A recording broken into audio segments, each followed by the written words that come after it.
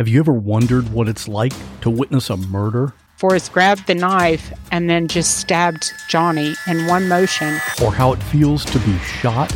I was immediately hit by a barrage of bullets. Or how you would react if your spouse hired someone to kill you? And he was to put me in a grave with a bullet wound on my head. These are the stories you'll hear on the podcast called What Was That Like? True stories told by the actual person who went through it. You'll hear from a stalking victim. Came back upstairs, and when I came back and turned the corner into my room, I saw him standing there. You'll hear from a man who was kidnapped and tortured. I would do anything, say anything, to simply get away. And you'll hear actual 911 calls. Take a deep breath. Oh my God! Take a deep breath. Oh my God! Take a deep Oh my God! Real people in unreal situations. Search for What Was That Like on any podcast app or at whatwasthatlike.com.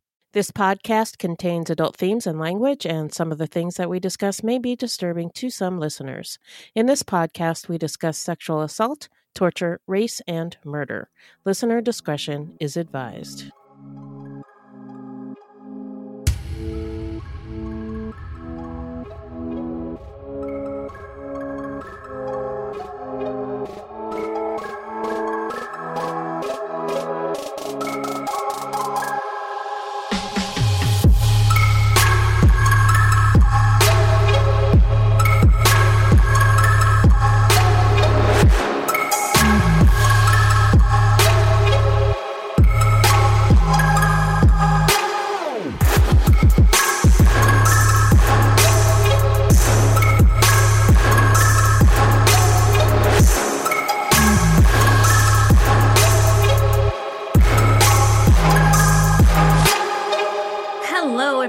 Welcome to Fruit Loops, episode 92. That's right. Bienvenidos, bitches, and thank you so much for listening.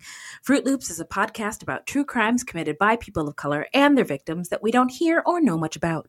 Contrary to popular belief, not all serial killers are straight cisgender white dudes. No! There are, in fact, many well-documented cases of serial killers of color, and Fruit Loops is a podcast all about them. We will take deep dives into the fascinating lives and crimes of serial killers and true crimes committed by people of color and their victims that the media and entertainment commonly leave out because the news is racist. Allegedly. And we are Wendy and Beth. She's Wendy. I'm Beth. We're not journalists, investigators, or psychologists. Just a couple of gals interested in true crime. Also, the opinions expressed in this podcast are just that, our opinions. Please send any questions or comments to fruitloopspod@gmail.com or leave us a voicemail at 602-935-6294, and we may feature it on a future episode. So true. Now, who are we talking about today, Beth? Today we're talking about the Atlanta child murders. Between 1979 and 1981, children and teenagers were disappearing off the streets of Atlanta, later turning up dead, terrifying the entire city. At least 28 people in the Atlanta area, most of them young black boys and teenagers, were kidnapped and murdered. Now, this case is massive when you consider the number of victims, the victims' families, the politics, the suspects, the evidence, and the theories about the case. And spoiler alert, even Beth and Wendy don't see completely eye to eye on this one. So to do it justice, we felt we had to turn it into a two-parter. And I also wanted to add that this is the case that started Fruit Loops. Like, do like memory, go back in time. Wayne's World. Yeah. Yeah, we were talking about Atlanta Monster, and you were saying that you didn't think there were any black serial killers, and I said, yeah, there are. The OG of true crime set me straight. She sure did. And that's what started this whole thing. Yes, and now you're stuck with us. But before we get into the details of the case, how you doing? I'm all right. It's been a really busy week. Even though, we had Labor Day last week, and I took an extra day off, so I had a 3-day week last week at work, but it felt like a month. Really? That extra day did all of that for you? Well, it was just a really busy week, so Yes. It was kind of terrible. Yeah, no, for me, it felt like it was just mistake after mistake after mistake that I did. And so speaking of mistakes, I have a quick correction from the last episode that took place in Chicago. In, I believe it was 2008, we did William Balfour. And yes, I threw out some cockamamie name. I might have got my cases mixed up or whatever. We're doing a lot over here at Fruit Loops HQ. And I incorrectly named the mayor at the time. The mayor of Chicago at the time was Mayor Daley, not the other guy I mentioned. So thanks for keeping me honest. Now, as I like to say, don't fact check me, but I do appreciate a nice, polite correction. And I also just wanted to shout out everybody who's been affected by the wildfires. Yeah. Everyone's still recovering from the hurricanes. There are more hurricanes on the horizon. Everyone who's facing evictions or economic crises, everyone dealing with COVID, and everyone just trying their darndest to get through this virtual learning stuff and the rest of the blessings. I can't think of the opposite of blessings that 2020 has to offer us. The prayer list is long, everyone, and thoughts and prayers to everybody from Fruit Loops, for real. So now we are going to dive into our listener letters. Well, hello, angels. Did they come in too hot this week or did they calm down? Okay. Nice and smooth. Down, angel, down. So we got an Instagram DM from Rachel92, and she said, "Hi, Wendy and Beth. I'm an East Coast listener that has been tuning into you guys for about a year now. I've been playing catch up on and off, and I just have to say what an excellent job you guys are doing. Aww. When I saw the synopsis for your podcast, I just thought, a podcast on specifically people of color? I wonder why they're doing that. People know there are black serial killers. And then I actually tried to think of one black serial killer, and I had an extremely hard time doing it. The only two I could come up with were Christopher Dorner and John Muhammad, and I actually couldn't even remember his first name. So your podcast is absolutely amazing, despite my initial thoughts. But I'm sure you don't need me to tell you that. Yes, we do, girl. Yeah, thank you. Thank you. I've listened to other true crime podcasts that have mentioned many of the people you two speak on, but they never mention the person's race. So I really do appreciate that you guys do that. I'm about 6 months behind, and I just listened to your interview with Phil Chalmers and Delmas Colvin, and that really blew my mind. It blew our minds too. It sure did. I couldn't believe you interviewed an actual serial killer. I couldn't help but write you right away. That was amazing. I just wish Beth would have talked a bit more. And full disclosure, I'm actually pretty shy. So when we talk to people, and especially if they're famous or, a serial killer, I get a little tongue-tied. Yeah. And Beth always says we each have our strengths. Yes. And I acknowledge that my weakness, like Beth is super detail oriented, like a perfectionist. I am none of those things. I am basically you're really good at talking. Just a mouth with legs. Yeah, we're kind of yin and yang. She's good at the things I'm not good at, and vice versa. So thank you. We work well together. Yeah. Mm-hmm. So anyway, she said, keep doing what you're doing, guys. Hope you're staying safe during this time. I haven't listened to any of your new episodes, so I hope you guys are doing okay. And we are. Oh, so we are. Hip hop air horns. Rachel, thank you so much. What else you got, Beth? We got an iTunes review from Gwyneth Not Paltrow titled, A Bit of History with Your Murder. And she said, Wendy and Beth do a great job of setting the historical and cultural context of these true crimes. Informative, and they keep the victims in mind and don't over-sensationalize the crimes. They include a how not to get murdered section of takeaways, and mostly I enjoy their banter and discussion. It sounds like having coffee with friends.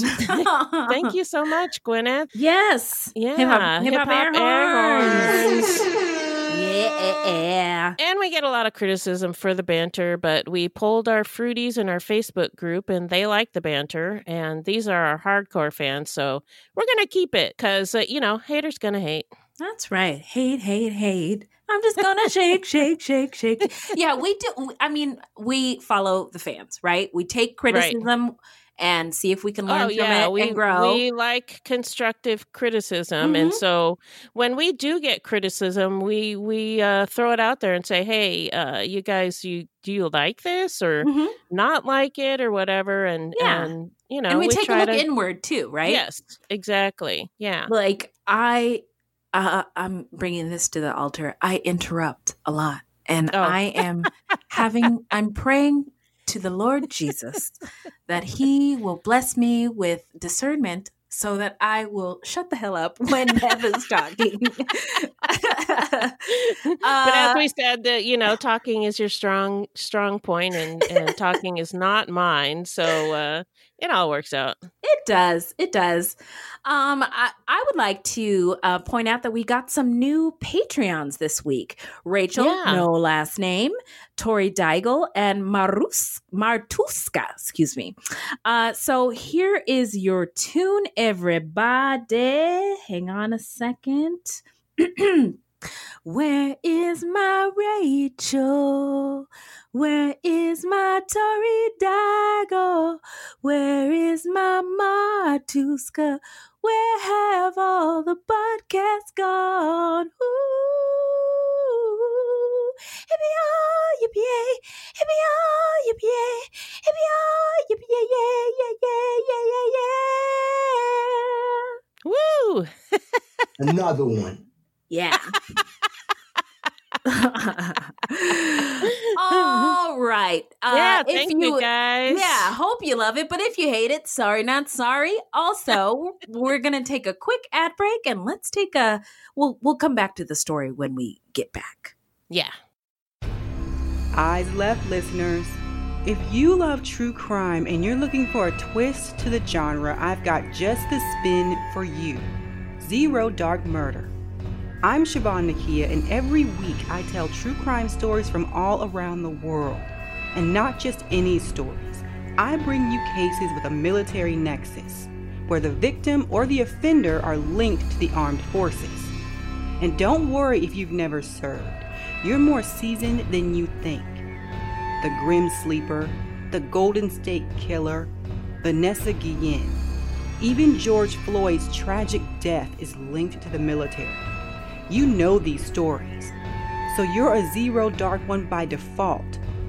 Join me every Monday, wherever you get your podcast, for Zero Dark Tales so shocking, so unbelievable, you'll never look at the American flag the same way again.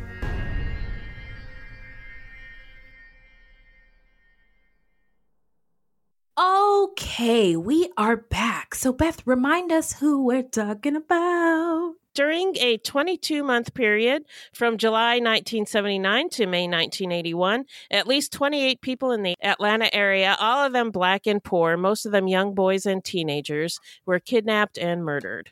Wayne Williams is still the prime suspect in the Atlanta child murders, although he was only convicted of killing 2 adults.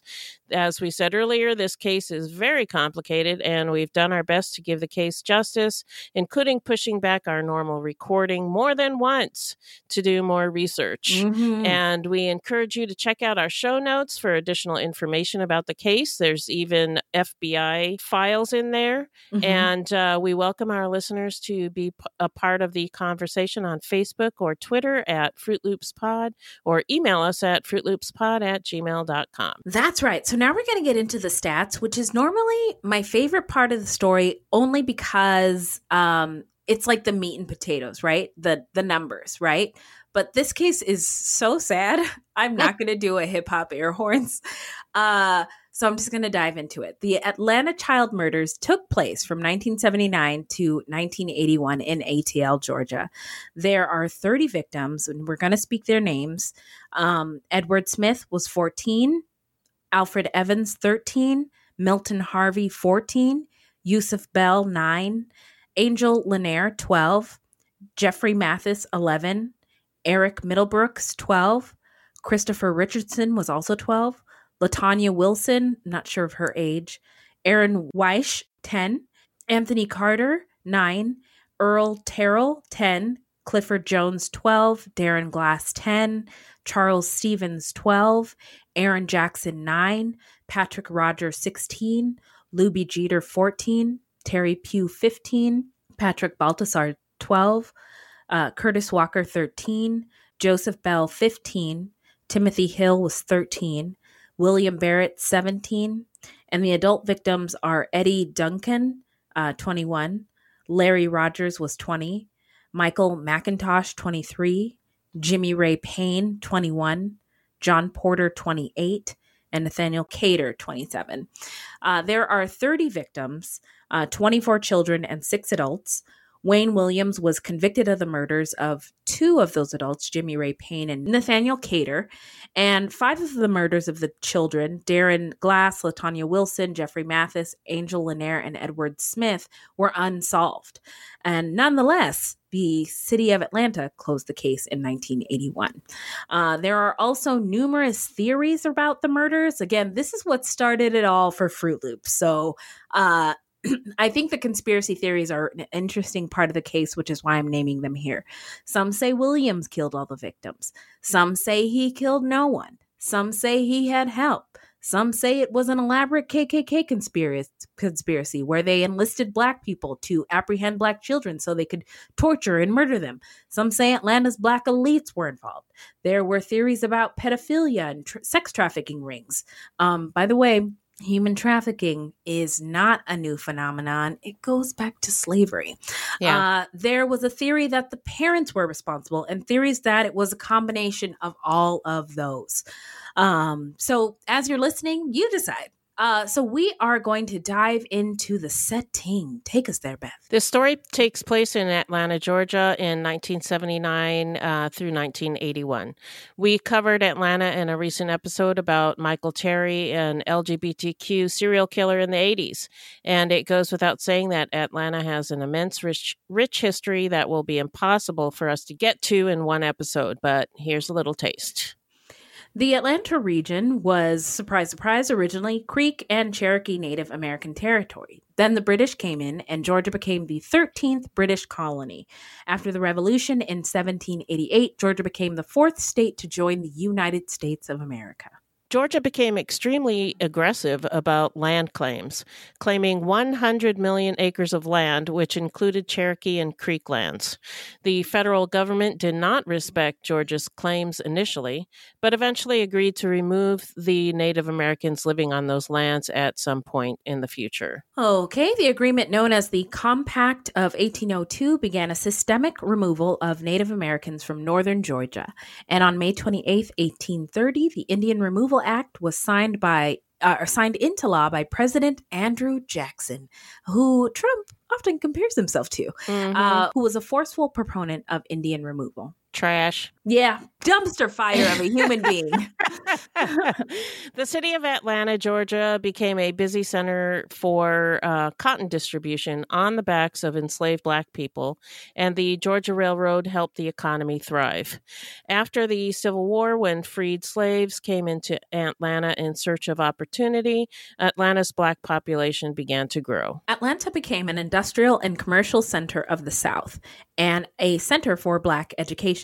Some of our greatest HBCUs, like Atlanta University, Morehouse, Clark, Spelman, and Morris Brown, were established in Atlanta. As Atlanta grew, so did racial tensions. Atlanta was a major organizing center of the civil rights movement in the late 1950s and 60s, led by Martin Luther King Jr., and it was the home of Martin Luther King Jr. and John Lewis.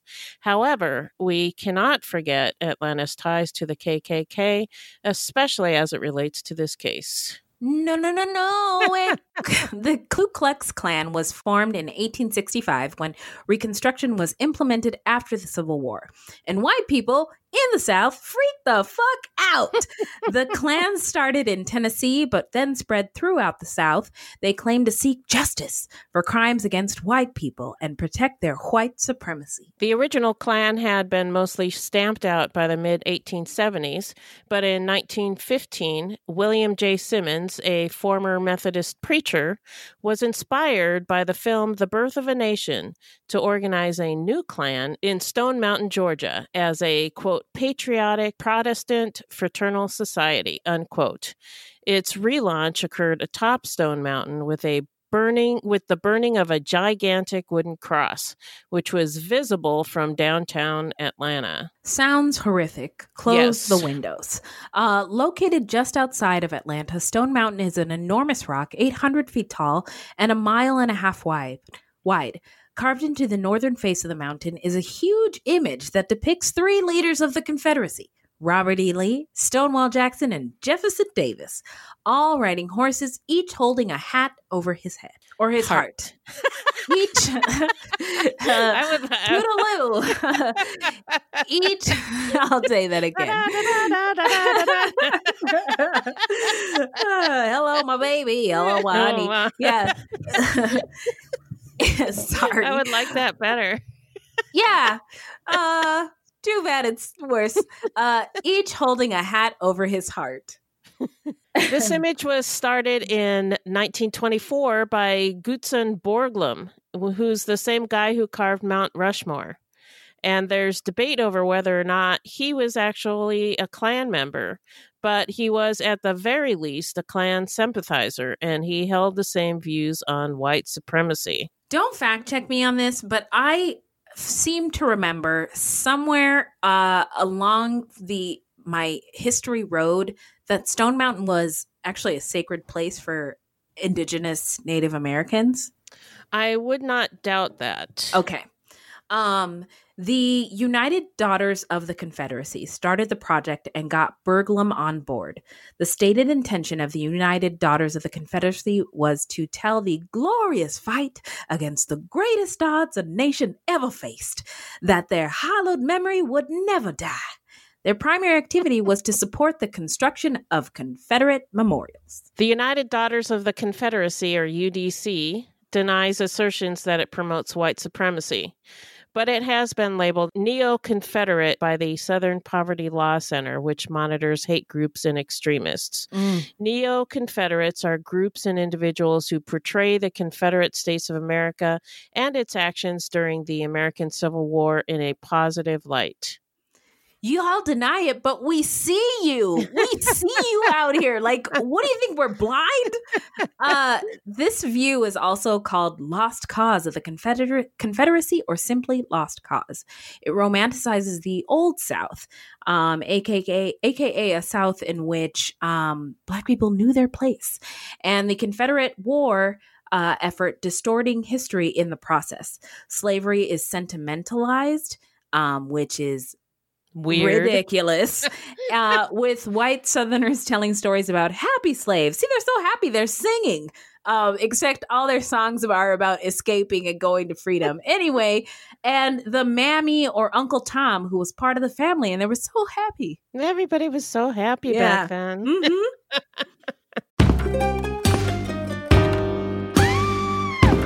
Hi, I'm Sean McCabe. And I'm Carrie McCabe. We are, well, married, obviously, but we're also obsessed with the darker side of things. True crime stories, alien abductions, poltergeists.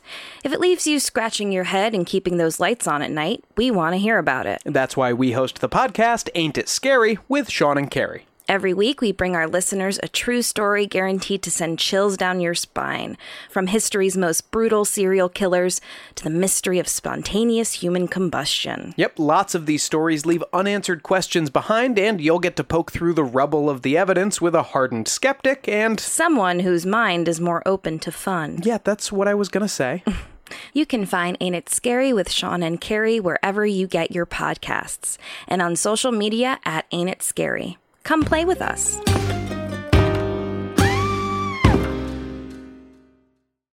The truth about the Haditha massacre has been covered up, but not anymore. I know you know what happened. They went into houses and killed women and children. What are you thinking? What a mess.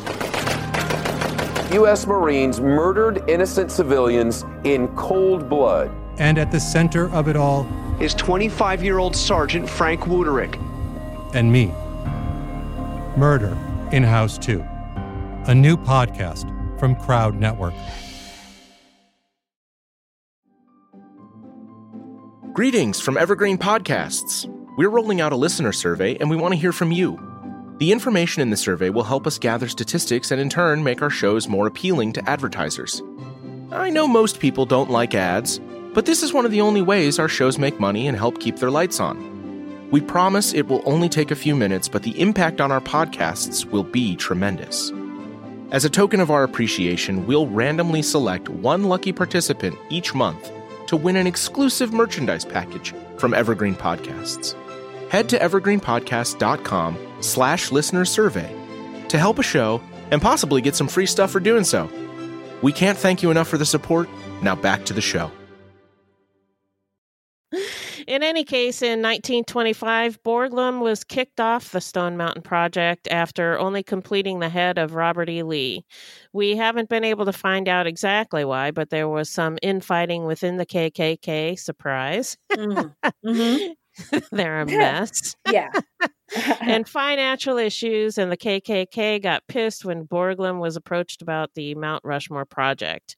And in any case, he destroyed his models and fled Georgia, and his work was blasted from the face of the mountain, and other sculptors were enlisted to finish the job.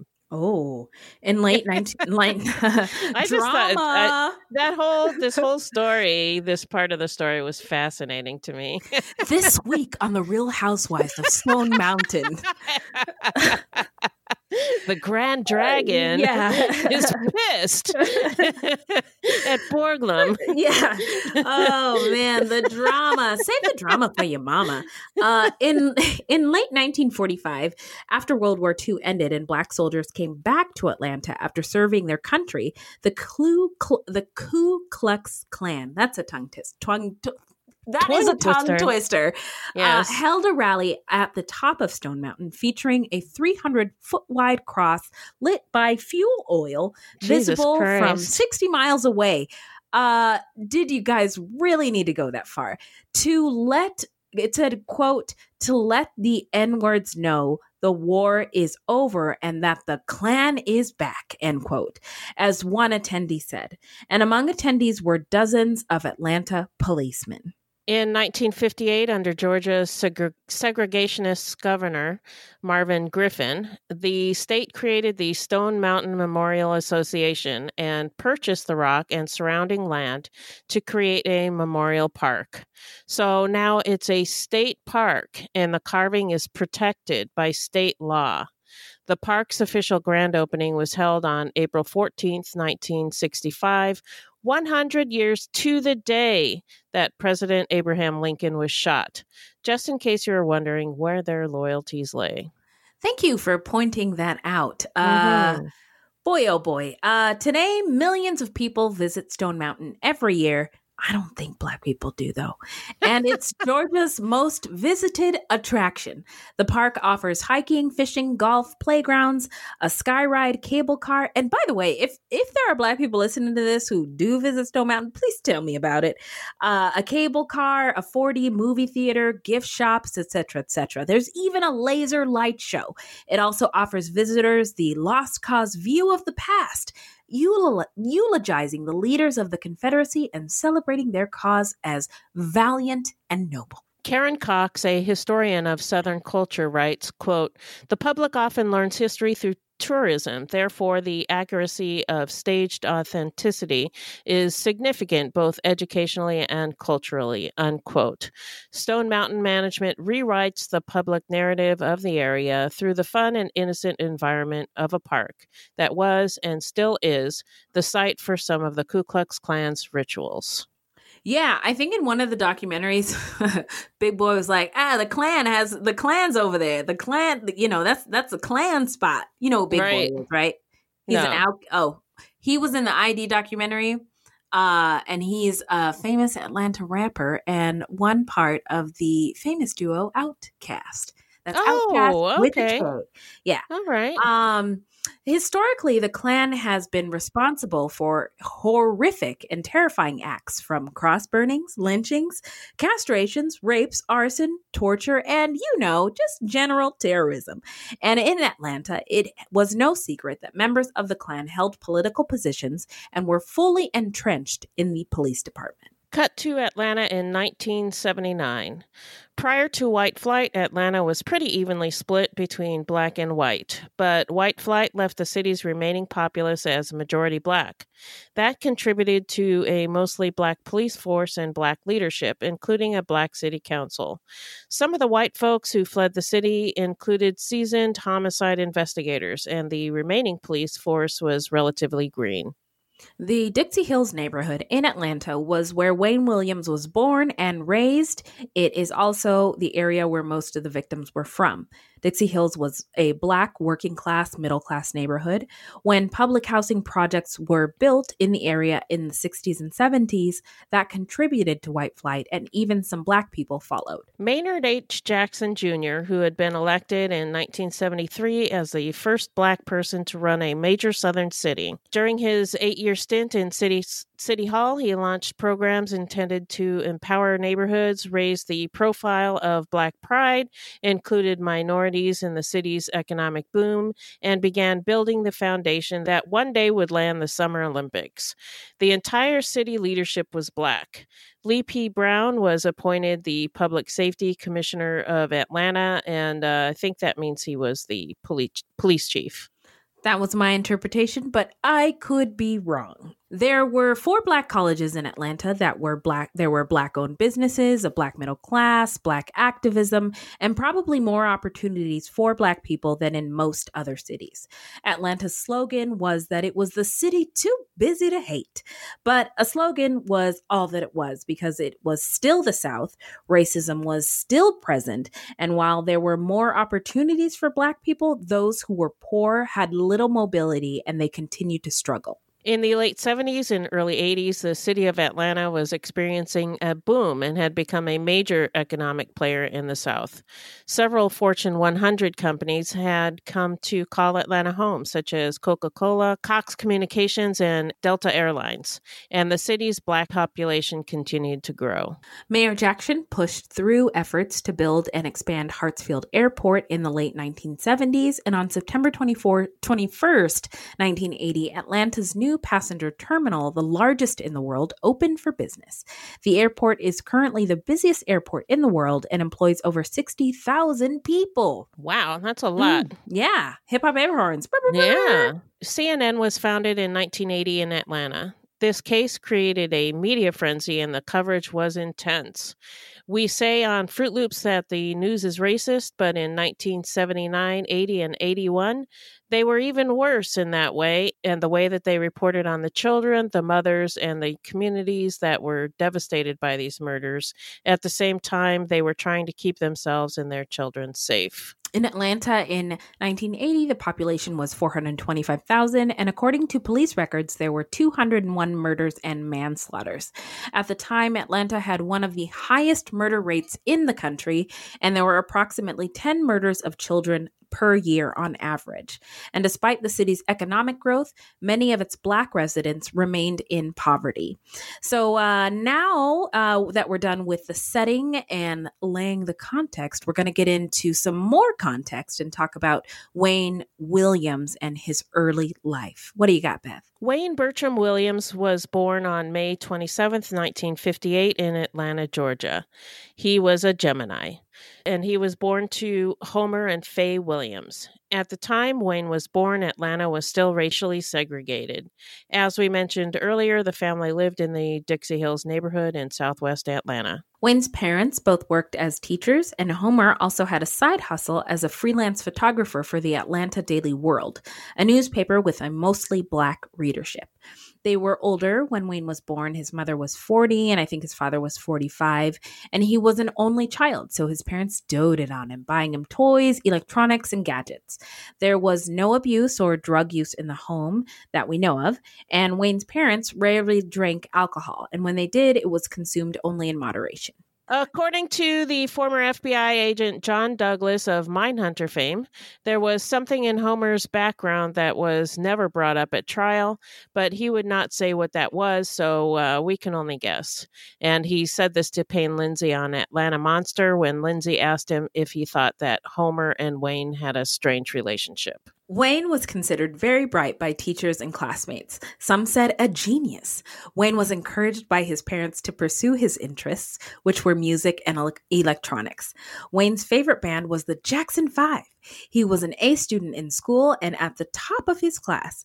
His teachers said he was quiet, respectful, and helpful. But Wayne was a bit of a loner. He was awkward, wore glasses, and was a nerd, which made him a target for bullies. He didn't fit the mold of a typical black dude, which made him a target. However, he did have a slick tongue, was quick-witted, and was good at trash talking. And I took that to mean he wasn't what a typical black dude, like he wasn't like quote unquote street or quote unquote, I can't think of a better term, or like hood. He was really articulate and just wasn't interested in the same things that other black dudes in the culture were at the time. So, right. But speaking of culture, ding, ding, welcome to Culture Corner with Wendy and Beth. A couple of sources referred to his skill as, with his slick tongue and quick-witted as, quote unquote, the dozens. And the way they described it was an aggressive way in which black people insult and one-up each other while maintaining self-control. And I guess it comes from a West African tradition. And sadly, the term is also tied to slavery when human beings who were enslaved were no longer in their prime and had less value and were sold for less at auction by the dozens. Oh, wow. Okay. So anyway, he was able to talk his way out of getting his ass kicked. His smooth talking skills made him somewhat popular, and he liked taking radios apart and putting them back together. And he started fixing mechanical gadgets for friends and family for free, but then eventually he started charging people. In high school, he worked at local radio stations in the Atlanta area. And in 1973, he built a radio station in his parents' home. He had civil rights leaders at the time come to his home and be on his show. Soon, the station called WRAZ moved into an office building. At WRAZ, Wayne was domineering and very much in charge. It was later said by those who worked at WRAZ that his domination of the small station's affairs was one of the reasons for a high turnover of personnel and the station's eventual failure. A little foreshadowing there. While Wayne ran the station, his father and mother began pouring their savings into it. They purchased expensive broadcast equipment on credit. Friends and relatives put in money too, and an arrangement was worked out with an advertising executive who sold commercial time for the station. But by the spring of 1976, the same year that Wayne graduated with honors from Frederick Douglass High School, the radio station went under, and the Williams family filed for bankruptcy, listing thousands of dollars in debt. Many of the financial problems were linked to Wayne's domination of the affairs of the radio station. That's unfortunate, too, because the reason why Wayne's parents stayed in that neighborhood is because their house was paid off. So when the white flight happened that we talked about and some black people left, they were like, we already paid this house off. We're going to retire. Well, at least they kept their house. Yeah. At least so that's there's good. That. Yeah. So Wayne was known by his acquaintances and associates as something of a bullshitter, always exaggerating details of his career, such as having contacts in the Atlanta radio and music scenes, although most of the people said they never met him. He claimed to have been tapped by the CIA while still a teenager. I don't think they do that. He told people that he'd flown fighter jets. He had not. Few people knew him well, even those people who he gave as professional or personal references. They said he was a private person who kept others at a distance. He didn't really have any close friends. Like his father, Wayne started working as a freelance photographer, sometimes called a night crawler or disaster photographer. He had a police scanner that he used to find out when something was going down so that he could be the first person on the scene. He was tech savvy and used his skills to take videos of crimes and disaster scenes, then sell them to local newspapers and TV stations. He became obsessed with the police, and at one time he drove a blue Plymouth Fury, the same model that the police drove, loaded with a police scanner and police lights. In 1976, he was arrested for impersonating a police officer when he sped to a crime scene in his car using his police lights. The charge was reduced to unauthorized use of emergency lights, and it was handled in traffic court. He was also known to threaten to arrest children. One neighbor said that all the kids in the neighborhood thought he was a policeman because he spoke and acted like one, and even carried a badge around with him. He would tell the kids to get off the street here. He would lock them up. He also became a self-employed talent scout. He was obsessed with the Jackson 5, but I mean, who wasn't? A group made up of phenomenal young black male performers, and he set out to form a group just like it. That he called Gemini. He put up flyers at schools, arcades, skating rinks, and shopping malls, stating he was looking for talent and offering free and private meetings. He had the test scores to get into local colleges in Atlanta and was offered scholarships, but he declined to take them. But in 1976, he enrolled at Georgia State University and majored in business. But his heart wasn't in it. So in 1978, he dropped out, continued living with his parents, and pursuing his business ventures as a freelance photographer and talent agent. There are also questions about William's sexuality. He was found to have only been involved with one woman. There were rumors that he spent his work as a night owl cruising for men. I can only imagine how hard it was to be out, black or white, in the 1970s. But one psychologist said that he was asexual. So I wanted to take this moment to welcome you all to Culture Corner. Sex and sexuality are complicated to figure out for yourself, but for those of us trying to be allies and culturally competent, we have to challenge ourselves to try it. According to the Trevor Project, it's important to remember that asexuality is an umbrella term and exists on a spectrum. Asexual people, also known as ace or aces, may have little interest in having sex, even though most desire emotionally intimate relationships. Within the ace community, there are many ways for people to identify. Asexuality is a sexual orientation like bi, gay, lesbian, and pan. There are many happy, healthy relationships that don't have sex involved in them. Unfortunately, in the 1970s and 80s, the language and understanding around LGBTQIA+ just didn't exist as it does today.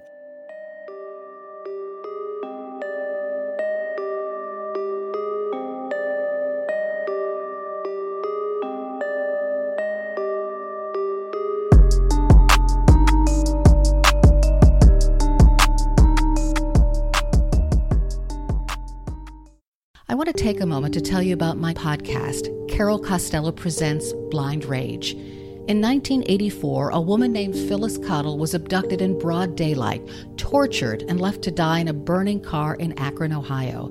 At the time, I was a rookie reporter covering this horrific story. Since then, I've reported every kind of crime imaginable. I've been able to leave most of them at work, but not this one, the one that buried itself under my skin and stayed put. Phyllis Cottle was a badass woman, and I want to tell you her story.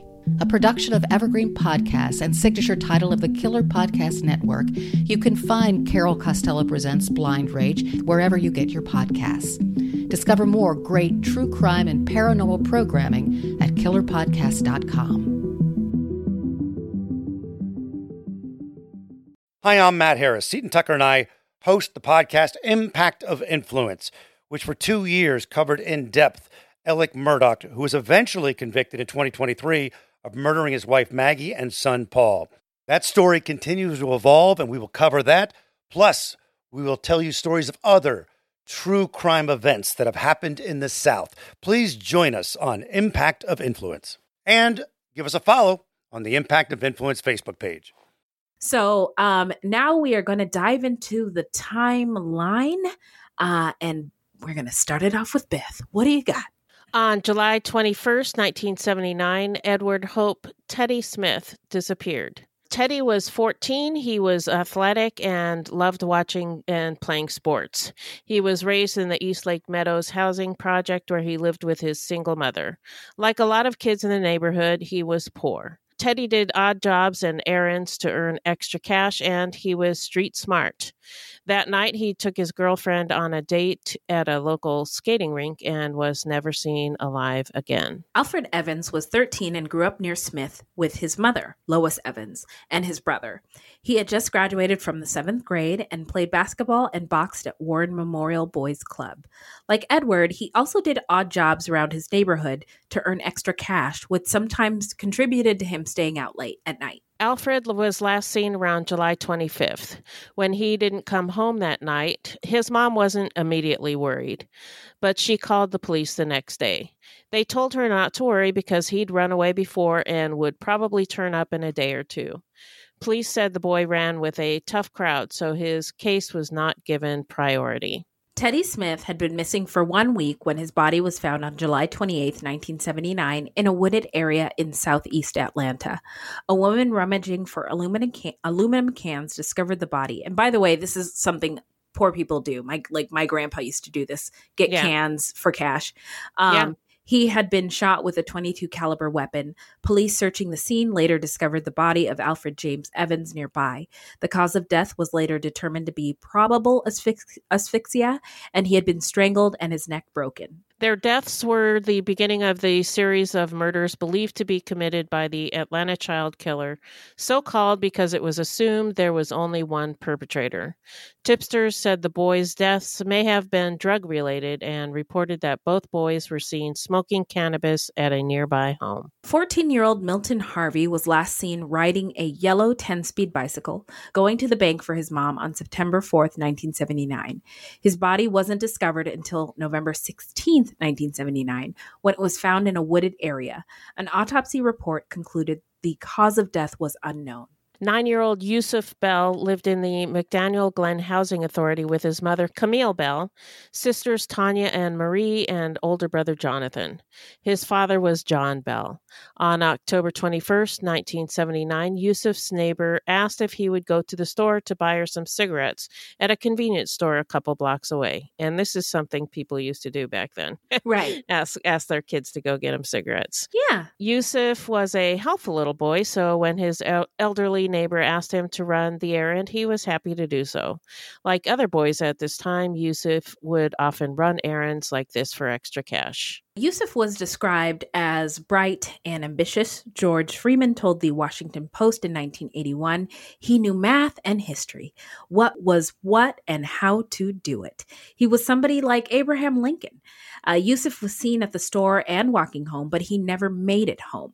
One neighbor said that he saw him get into a blue car that she thought was being driven by John Bell, Yusuf's father, but his mother Camille dismissed this witness because she had a drinking problem. Yusuf's body was found November 8th, 1979, in a vacant school. He was found only in the cut-off brown shorts he was last seen in and with a piece of masking tape stuck to them. He had been hit over the head twice, and the cause of death was listed as asphyxiation by manual strangulation. Now, he was 9. Yeah. Following a more than 4-month lull without a suspicious death of any of Atlanta's children, the murders began again with the killing of Angel Lanier. She was age 12 and the first female victim. Her remains were found March 10th, 1980, tied to a tree, and strangulation was once again the cause of death. An electrical cord was the weapon. She appeared to have been sexually abused, and a pair of underwear that were not her own had been shoved into her mouth. She was the 5th victim in 9 months. Angel's murder was followed by the murder of Jeffrey Lamar Mathis, age 10. Jeffrey lived in the West End neighborhood of Atlanta with his mother, Willie Mae Mathis, and 6 siblings. He was last seen March 11th, 1980, and his body was found on February 13th, 1981. Whew. It continues. Eric Middlebrooks, age 14, was last seen on May 18th, 1980, and was found the next day lying behind a bar next to his bike with a head injury. He had injuries to his neck and 3 stab wounds to his chest. He was a foster child and earned money by fixing bikes around the neighborhood. His brother described him as a bright kid, but given his circumstances in life, he and his brother had to grow up quickly. He was street smart and bigger than most of the other victims, or the earlier victims. Red fiber was found at the bottom of Middlebrooks' shoe. An investigator collected those fibers as evidence. In May of 1980, Yusuf's mother, Camille Bell, organized the Committee to Stop Children's Murders. We got together in a sort of support group, and the more we talked, we found that none of us had been able to get the police to keep in touch with us, Bell told People in 1980. They wouldn't call us back. Nothing was being done. Well, I hate to say it, but it starts with an R and ends... Well, but then again, I forgot the whole police force was mostly black. Yeah, I think it had more to do with the kids were poor.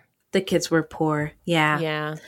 Who knows? But on June 9th, 1980, Christopher Richardson, age 12, left his home in Decatur, Georgia, just outside of Atlanta, where he lived with his grandparents and 2 brothers to go swimming. Christopher was described as a sweet and timid boy. His brothers headed to the pool a couple blocks away without him, and Christopher took off later on his own. I guess he was arguing with his mom about a shirt or something. He was last seen near Crystal Hamburgers, walking towards the DeKalb County's Midway Recreation Center in Midway Park, where the pool was located. Christopher's body was found on January 9th, 1981. So the next victim was LaTanya Wilson, age 7. She was taken from her bedroom June 22nd, 1980, and her skeletal remains were found on October 18th, 1980, in an abandoned lot. The next victim was Aaron D. Weish, age 10, and he was last seen on June 23rd, 1980. His body was found the next day with the cause of death being asphyxia. By now, that's 10 black kids that had disappeared and had been murdered. But the police at this time still weren't treating the deaths and disappearances as connected. That may have been because the cause of death was different for some. Most were strangled, 1 was shot, and some bodies were too decomposed to determine the cause of death. But the mothers of the murdered and missing children suspected that because the victims' families were all poor and all black, that the investigation wasn't treated as a priority. Anthony Bernard Carter, age 9, was last seen on July 6, 1980. One of the investigating officers in the HBO documentary said that Anthony's mother, Vera Carter, was a sex worker and alleged that she was neglectful. That same detective said that Vera told him that she killed her son. Family members disagreed, saying that she loved and cared for Anthony and he was her only child. Yeah, that was an interesting take. And then another clip of Camille Bell popped up and said, "If you think I killed my kids, come and get me." And I was like, woo! Don't mess she with was a Camille. force. Yeah, she was. Yeah, she Yeah. was. Anthony had recently moved in with his mother after being raised by his grandmother. Anthony and about 39 of his friends were playing with water guns and playing hide and seek outside. At some point, Anthony just disappeared and his body was found on July 7th, 1980. He had been stabbed to death in the back and the chest. 10-year-old Earl Lee Tyrell was street smart and big for his age, and he was known as a tough guy with some discipline problems at school. On July 30th, Earl, with his brother Anthony and some friends, went swimming. Anthony gave Earl his gold swim trunks because Earl didn't have his own. But while at the pool, Earl got kicked out for causing problems with the other kids and threatening a lifeguard. The kids he went there with just assumed he would walk home and they'd see him later, but he never turned up. The next day, a man called Earl's home to say that he had Earl in Alabama and asked for $200 by Friday. $200, that's it? Well, in the 80s, I mean, I'm assuming that's a lot, right? I mean, guess. $200 for me today is a lot of money. I know, but to kidnap somebody? That's a good point. You know what? OG a True Crime. Here she is again. Dissecting this case fiber by fiber. His voice was described as that of a middle-aged white man with a southern drawl. However, no subsequent call came. Earl Tyrell's body was found on January 9th in 1981, strangled to death, and according to his brother, his skeletal remains were found with the gold-colored swim trunks still on. And when they say gold, they mean they don't mean like the metallic color gold. They mean yellow. Yeah. By the end of 1980, at least 12 of Atlanta's children had been murdered, with their cases unresolved. Most of the bodies had been found outdoors, either in vacant lots, the woods, or behind houses and buildings. One theory was that the murders had been committed by the same person or persons. Another theory was that many of the victims were runaways or young hustlers who were murdered because of their lifestyles. But rumors in the Black community named the Klan or the police as responsible.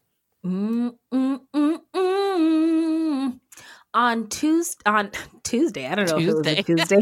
On Tuesday? Yeah. Ooh, okay. On August 20th, 1980, Clifford Jones, age 13, went to the store with his aunt Armenta Williams to get some sugar for her birthday cake his grandmother was going to bake. When they got to the store, he asked Armenta if he could hang around the store or hang around outside of the store in order to help people with their groceries for a little extra cash. And she agreed. But when Armenta came out of the store, Clifford had just disappeared. His body was found the next day. He had been strangled with a ligature as opposed to manual strangulation by hand. The fact that Jones was from another city, he was from Cleveland and was just visiting relatives, likely helped turn up the heat and bring national attention to the case. Camille Bell said that it wasn't until the death of Clifford Jones that the case earned real attention from national media. The city took notice at last, Bell said, because of the national attention and the threat to Atlanta's convention business. So it was all about the Benjamins. It sure was. A witness named Freddie Cosby told police that he saw James Edward Jamie Brooks raping and strangling Clifford.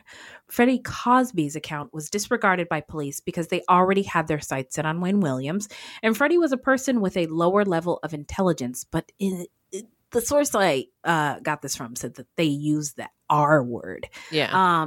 Brooks was a known pedophile and was eventually imprisoned for the rape of a child, and he died in the 80s of AIDS, but police never pursued that avenue of investigation. Yeah, and we have to say that at this time they didn't have their sights on Wayne Williams. This story, I think, came out later. Okay. Right. The next victim was Darren Glass, age 11, who was last seen on September 14th, 1980, getting off the church bus after an Atlanta Braves game. His body was never found, but according to former FBI official Susan Lloyd, his disappearance led the FBI to open a kidnapping investigation based on the theory that the boy may have been taken across state lines. So prior to this point, the FBI had absolutely no jurisdiction because murder is not a federal crime, but kidnapping across state lines is. Before the FBI involvement, they were just on the periphery, as the Atlanta PD wasn't willing to let the FBI take over, and they weren't openly sharing any information. The FBI then used the kidnapping theory in order to get involved in the case. The next victim was Charles Stevens, age 10, who went missing from his home where he lived with his mother, Ernestine, father Charles Stevens Sr., and sister Tina. Charles was last seen at home on October 9th, 1980, where he was watching TV and drawing. He was going to go visit a friend later that day. Charles's body was found the next day on a grassy hill near the entrance to Longview Trailer Park. He was missing his t-shirt and one shoe. Rub marks were found on his nose and mouth. The cause of death was ruled undetermined asphyxiation. Several pieces of evidence from some of the crime scenes had common denominators. Green nylon carpet fibers and dog hairs were found on many of the bodies. At the time, hair and fiber analysis was a relatively new forensic science. Questionable. At some point in October of 1980, information about the carpet fibers and dog hairs was leaked to the Atlanta Journal-Constitution, which published it.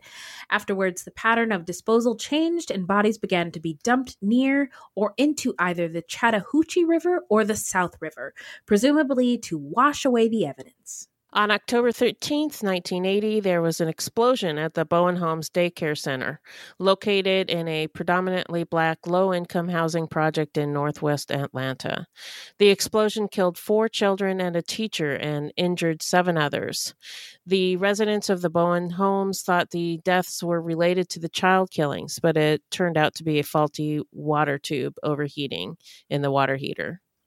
This event and the bodies of young children piling up contributed to the feelings in the Black community that they, and particularly their children, were under siege. The Black community was fearful and angry at the lack of action by authorities. Many thought that they were being terrorized again by the KKK. On November 1st, 1980, Aaron Jackson, age 9, went missing. Aaron had last been seen at Moreland Avenue Shopping Center. Aaron Jackson's remains were found the next day on the banks of Atlanta's Chattahoochee River. Aaron had been asphyxiated, and he was the first victim to be found in or near a body of water. He was victim number 16. It appeared that each of the Atlanta child killer's victims were kidnapped before being shot, strangled, stabbed, or bludgeoned, and police still had no clue who the perpetrator or perpetrators were. Atlanta residents were terrified and lived in fear during this time. Some parents in the city removed their children from school, and many forbade them from playing outside. When kids did go outside, they traveled in groups. Black men in the communities formed what was called bat patrols because they patrolled their neighborhoods carrying baseball bats, since carrying guns was illegal. The media called them vigilantes because the news is racist. Amen. But they were just men protecting their communities and their young children because the police were not. The media did a poor job covering the lives and losses of the Black community. Black mothers' grief was made a spectacle, and the children were painted as street kids who were unsupervised and neglected, almost deserving of whatever they got. Camille Bell was among the most visible and vocal of the mothers of the missing and murdered children. Even back then, she was pleading with the powers that be in Atlanta that Black lives mattered. She, along with Venus Taylor and Willie Mae Mathis, formed the Committee to Stop Children's Murder, or STOP, and Camille became its chair. She came from an educated family in Philadelphia, and she herself was educated. She was outspoken, sharp, and relentless in her fight to find out who is doing this to their kids and why. Yeah, I felt like she was like the hero in the story. Yeah. Although Maynard Jackson was Atlanta's first Black mayor, he drew the ire of the city's poor and working class Black communities, who accused Jackson of privileging Atlanta's business-friendly reputation over the safety and well-being of its most vulnerable residents. Finally, after intense pressure from the mothers, the media, the mayor, and the city, in the spring of 1980, authorities began to look at the string of murders as a whole, looking for patterns and similarities. Most of the victims had been dumped in the woods or in vacant buildings. Other than that, they were poor, young, and Black. It was believed that the crimes were sexual in nature, even though there was no semen or trauma around the genitals. Interesting. A victims list was created due to pressure from parents, protesters, and the mayor. Victims were put on the list if it was thought that the murders were related, but also if the family pleaded enough with authorities to add their loved one on the list, or if the mayor asked them to do it. Yeah, so they weren't necessarily connected if they were on the list. Some of it had to do with pressure. The mayor put out a $100,000 reward for anyone who had information that led to the capture of whoever was responsible for these crimes. It was at this time that the case began to make national news and a task force was created. Also at this time, the rate of killings ramped up. Local politicians, the news media, and Georgia Senator Sam Nunn asked the Department of Justice to permit FBI involvement, and the Attorney General finally did so on November 6th, 1980, authorizing a preliminary investigation. And on November 17th, 1980, the FBI major case investigation known as ATKID was officially opened, and the FBI became officially involved in the case. Now, before we started doing this story, I thought ATKID was Atlanta and then kid, like child. Okay. But it's for kidnapping. Atlanta kidnapping. Yeah. Oh, okay. Yeah, Thank you that for was interesting. clarifying. Interesting indeed. OG a True Crime comes through every time. We listened to an interview of the FBI agent on the case at the time, John Glover, who is now retired. And this was on Jerry Williams' podcast, FBI Retired Case File Review. And I've shouted out that podcast before. I really find it fascinating listening to these stories. Yeah, absolutely. Mm-hmm. So John Glover is a Black man who was the special agent in charge of the Atlanta division at the time. He oversaw the FBI investigation and led the Joint State Federal Task Force. Agent Glover said that prior to the time the FBI became officially involved, the mayor had asked numerous times for the FBI to come in, but they could not do so because there was no indication that the missing, murdered children had been kidnapped and taken across state lines.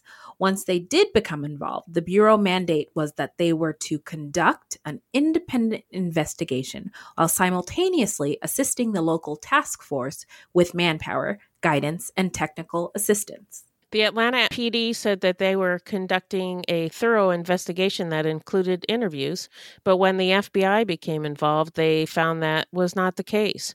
So they had to go out and interview people all over again.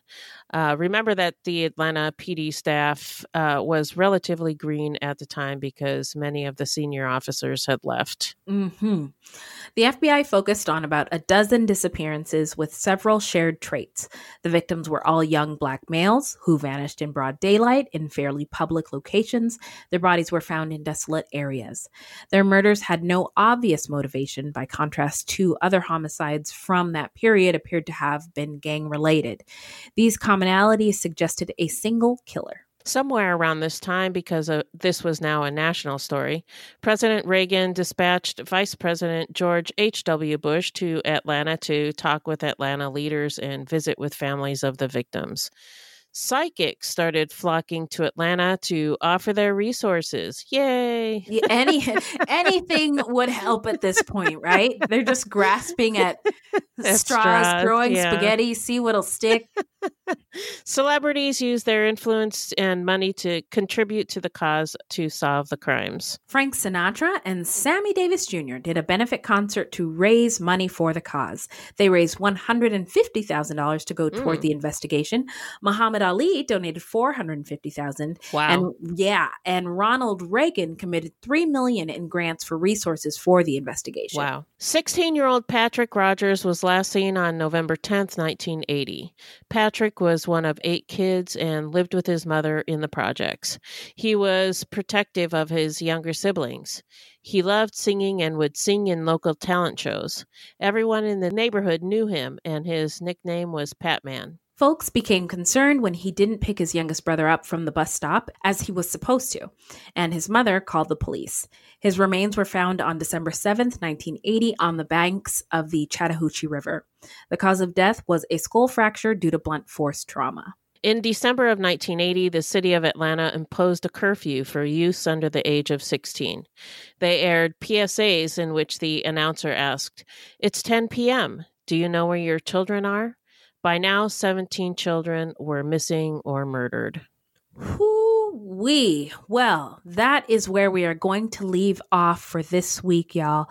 Join us next week when we finish up the story and get into our takeaways.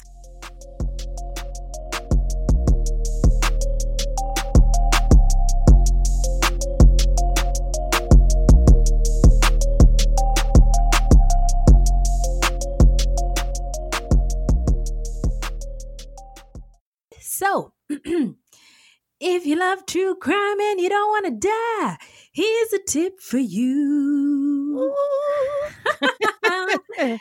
This segment is not intended to be victim blaming. We thought of this segment because I read somewhere that a lot of people listen to true crime because they want to know what they can do to be safer.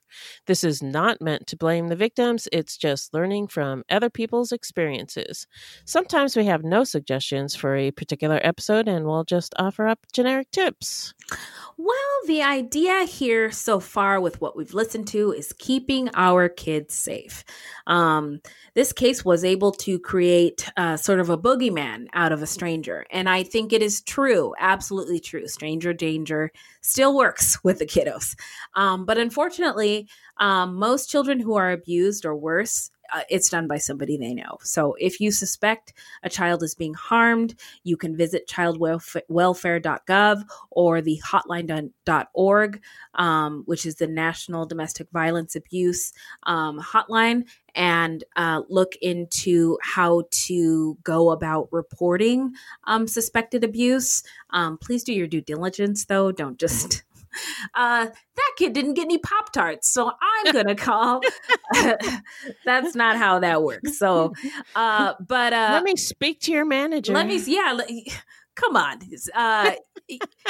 But real talk. I mean, now that we're still in quarantine. This has been 6 months in quarantine, and unfortunately, people have been quarantining with their abusers. And we talked about this before we went on break. Those domestic abuse calls are going up. So if you see something, you should report it. But for general safety tips for kiddos, know that even our littles should practice keeping their heads on a swivel and trust their little guts. Teach your children about tricky people, and tricky being the key word. So people who ask kids to break the rules or to do something that feels like, no bueno, thumbs down, or offers to teach a kid something for free, or says a lot of nice things and gives kids a lot of attention and gifts, but can also make you feel guilty, tricky, icky. Grown-ups, by the way, grown-ups should never ask children for help. And kids should know if a grown-up is asking you for directions or help with something, red flag. Yeah. Also, teach your kids their addresses and phone numbers, and that there is safety in numbers. So the buddy system is a good way to ensure that kids don't go anywhere by themselves. But if there's a group of them, obviously they're safer that way. And have a family code word. This is my favorite true, how not to get murdered tip for kids. And we've recycled it throughout the years we've been on this show, but it is just so fire. Have a family code word in case someone stops by your kid and it's like, hey, your mom told me to come get you. And if they don't know the motherfucking code word, keep it moving. We also have to consider kids' safety online. Teach kids not to give out personal information, including pictures, not to agree to meet online without checking with parents. Don't do anything without checking with parents. I have a $50 bill that I'm still paying because my kids didn't check with me. Anyway, oh my God. Don't let them do anything without checking with you. Don't respond to messages, especially the mean ones. And if anything feels icky, thumbs down, not good, that they come across online, be sure your kids are comfortable enough to, or know to come to a parent or grown up who can help them and protect them. So those are great tips. I really like how you described it as feeling icky or thumbs down, because kids understand that. Yeah. And if I don't think anybody ever told me that when I was a kid, anything like that. And I know that feeling, but I don't think I could have described what it was to somebody and gone to an adult and said, oh, this is making me feel icky. You know? Right? Yeah. I really like that. So thank you. Thank you. And the sources, some of those were off the dome. But the sources that I found the other stuff from will be in our footnotes. Awesome. So now we're going to get into the shout out portion of our show, where we basically shout out any content about or by any marginalized or other groups. So I wanted to, or also, silly me, also true crime goodies. So what was I thinking? What is this show? So there is a true crime documentary on HBO called A Storm Over Brooklyn. You heard of this? It is about the murder of Yusuf Hawkins in 1989 in New York, when Yusuf went to go look for a used car, and 30 or 40 white kids in the neighborhood attacked Yusuf and his friends. Oh my It was a group God. of 4 Black teenagers, and they attacked with bats. Oh, and holy shit. Somebody shot and killed Yusuf. Wow. The story was in the news recently because there's an employee of a really popular radio station in New York. I can't think of the name, but I listen to Ebro in the morning, and Ebro it's like a hip hop show. And that individual who worked at that station was involved in the case, and it was revealed in the documentary, and he so it made big news. Wow. But anyway, what's interesting about the documentary is that we like to think that New York City is like this melting pot with very little racism, and boy, would we be dead wrong. Yeah. So it's really, really fascinating. Can't believe that happened in 1989. That doesn't, I mean, I guess it was a really long time ago, but that's when my daughter was born. Crazy, huh? And it's not that long after the Central Park 5. There were other big news headlines, like Al Sharpton is in it. Wow. And there was a Black girl who said she was raped by police. And Al Sharpton defended her. And the police said it didn't happen. She lied. And Al Sharpton was like, this is what this girl says. You should take her word for it. And I think the media portrayed Al Sharpton as a guy who believes liars, and this was on the heels of that event. So there's a lot of racial tensions in New York at this time. So the documentary really, really does a good job of captivating all of that. So check that out. Thank you. Storm over Brooklyn. What do you got, Beth? Hey, so remember the time Phil Chalmers connected with us and we were able to talk to a serial killer named Delmas Colvin? I remember it well. I do. One of the highlights of my life. Well, Phil has his own podcast now called Where the Bodies Are Buried, and he talks to all the serial killers. I love it. Yeah, you guys should check it out. And his wife, Wendy, also participates in the podcast. And I really like her involvement because she says the things that I think, like, what the fuck, Phil? Yeah. She's the voice of reason. It's a great show. I'm already subscribed. Yep. So check that out. Okay, Where the Bodies Are Buried. Thank you very much, Beth. Yeah. Until next time, where can the people find us? Our website is fruitloopspod.com. Our Facebook page is Fruit Loops Pod, and our discussion group is Fruit Loops Pod Discussion on Facebook. We are also on Twitter and Instagram at Fruit Loops Pod, and links to our sources will be in our footnotes. If you want to support the show, you can send us a donation on the Cash App. Just Google Fruit Loops Pod Cash App, or you can become a monthly patron through our Podbean patron page.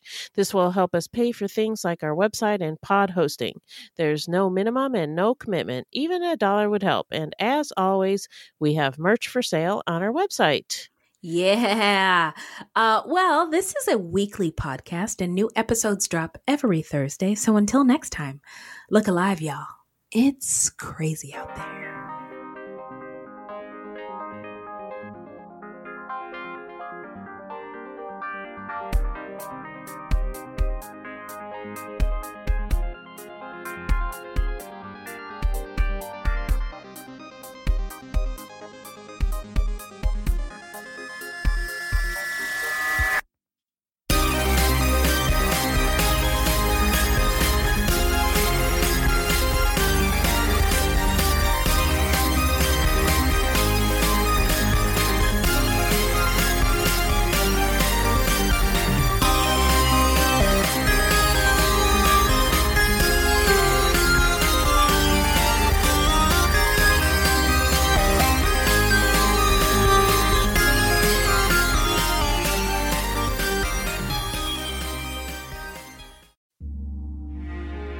Ohio is a land of mystery, from missing shipwrecks and lost treasure beneath her surface to strange phenomenon slicing through her skies.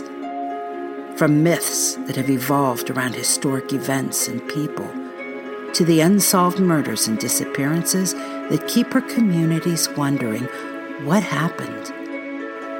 Find Ohio Mysteries on your favorite podcast app and let's explore the inexplicable. OhioMysteries.com.